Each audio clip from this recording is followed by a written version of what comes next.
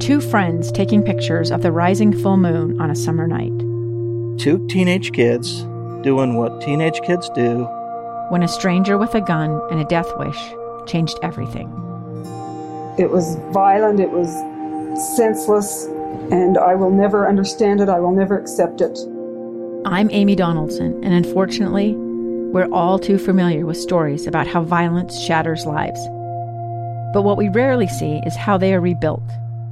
In a new podcast, The Letter, we relive tragedy, but only so we can hear the rest of the story.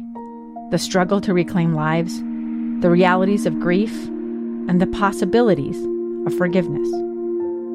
I believe in miracles. Sometimes I thought, there are no miracles. Yeah, there are, and this is a big one. Follow The Letter at theletterpodcast.com or wherever you get your podcasts.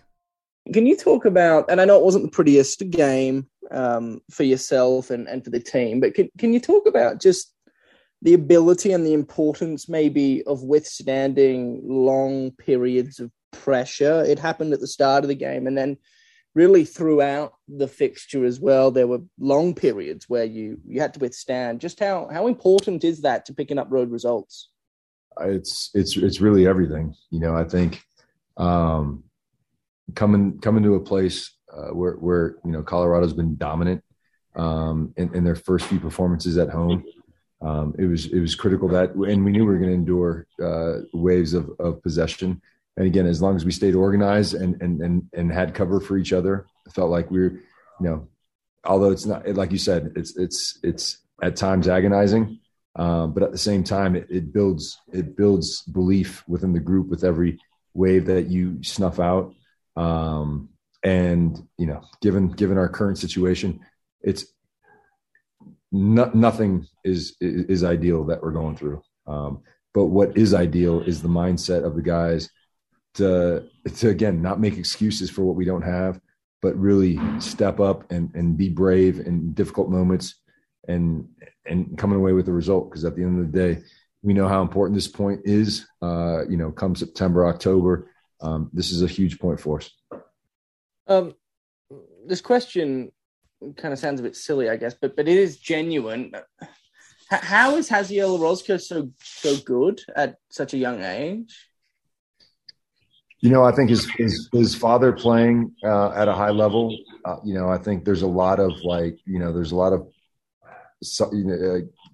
kids of former players that absorb themselves in the game almost because they have to, and wanting to play football and having this desire as a young kid. You know, some of his movements with the ball, his positioning.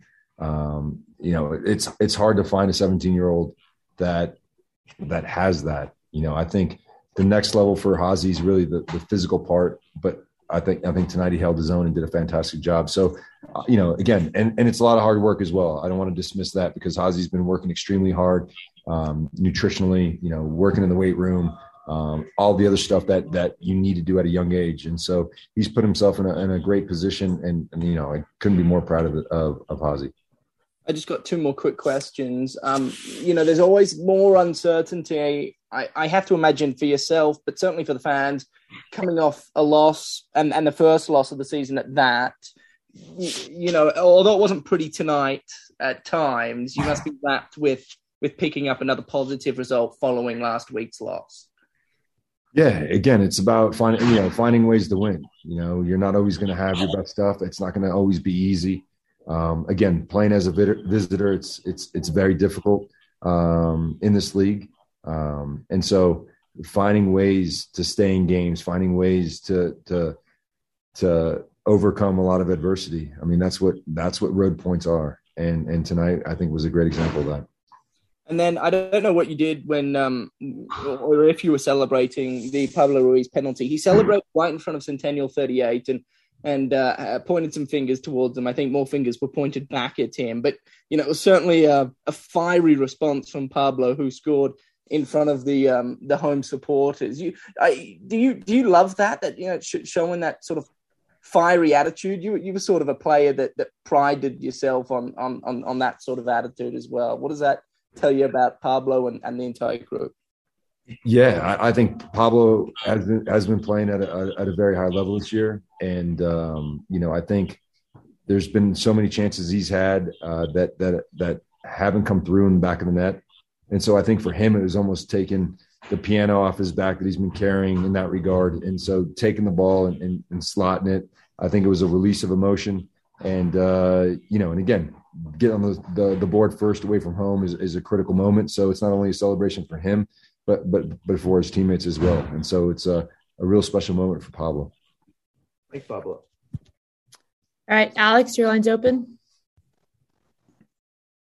Hey, Pablo. Congrats on the result. I guess kind of similar to Tom's last question, having participated in this rivalry over the years as both player and coach, and you probably own one of the most memorable moments in this rivalry as a Rapids player. What do you make of the current state of the Rocky Mountain Cup? And do you think it still has the same, I guess, intensity or meaning as it, did historically? Yeah, absolutely, Alex. I think, being on the field, you felt the emotion of the game and you felt the intensity of the players. And I can hear Robin across the way. I can hear the fans. And so, again, whilst it's an early game in the season, it really did have a feel of a big match. And I think, again, it was a contested battle, and it was from the kickoff to the end. The pace of the game I felt was really intense. And so from that perspective, I feel like the Rocky Mountain Cup is alive and well. And then just a quick follow-up, obviously you guys have been missing, a lot of key guys, and especially up top, but the team has been pretty thoroughly outshot in the last 3 games. Where do you think you could see improved, I guess, chance creation and shots coming from the roster? Is it as simple as just getting healthy, or is it, maybe a little bit more systemic? Yeah, well, yeah. I mean, you lose Bobby Wood. That has been a feature of our first few games. Johnny Menendez, I thought, was really bright when he came in last year. And it's the attacking part of the game requires chemistry and understanding players' movements, right? And so when you're chopping and changing every game, there's going to be a disruption in that. And then guys like Bodie and Pierre coming into games, it's a tough ask. So whilst obviously we want to put ourselves in a position, it's extremely difficult throughout the week to even know who's available for the weekend. So, I think at this moment, it's not so much about it's more about getting guys healthy and on the field than it is about the chance creation. Obviously, you have to create chances to score goals, but I think being away from home with 10 guys not being available. And again, it's not only the guys up top. Aaron Herrera last year had, 11, 12 assists. So, you take away Aaron Herrera, you take away Albert Rusnak, you take away Anderson Julio, and you take away Damir Krylak. Those were all the goals and assists last year. So it's a new group. We're thin. But I tell you what we don't have in chance creation, we have heart and belief and the stick to it enough to find a way to win games and get results. And then lastly, for me, just kind of building off that, Dami spoke post game about how the team has this, this correct mentality and is tough to play against. And he attributed that to the way that the team trains. And what I want to know is just how do you keep that momentum in training, and how does it not get old? A culture of hard work. How do you get these guys motivated every single day? How does that not just get old?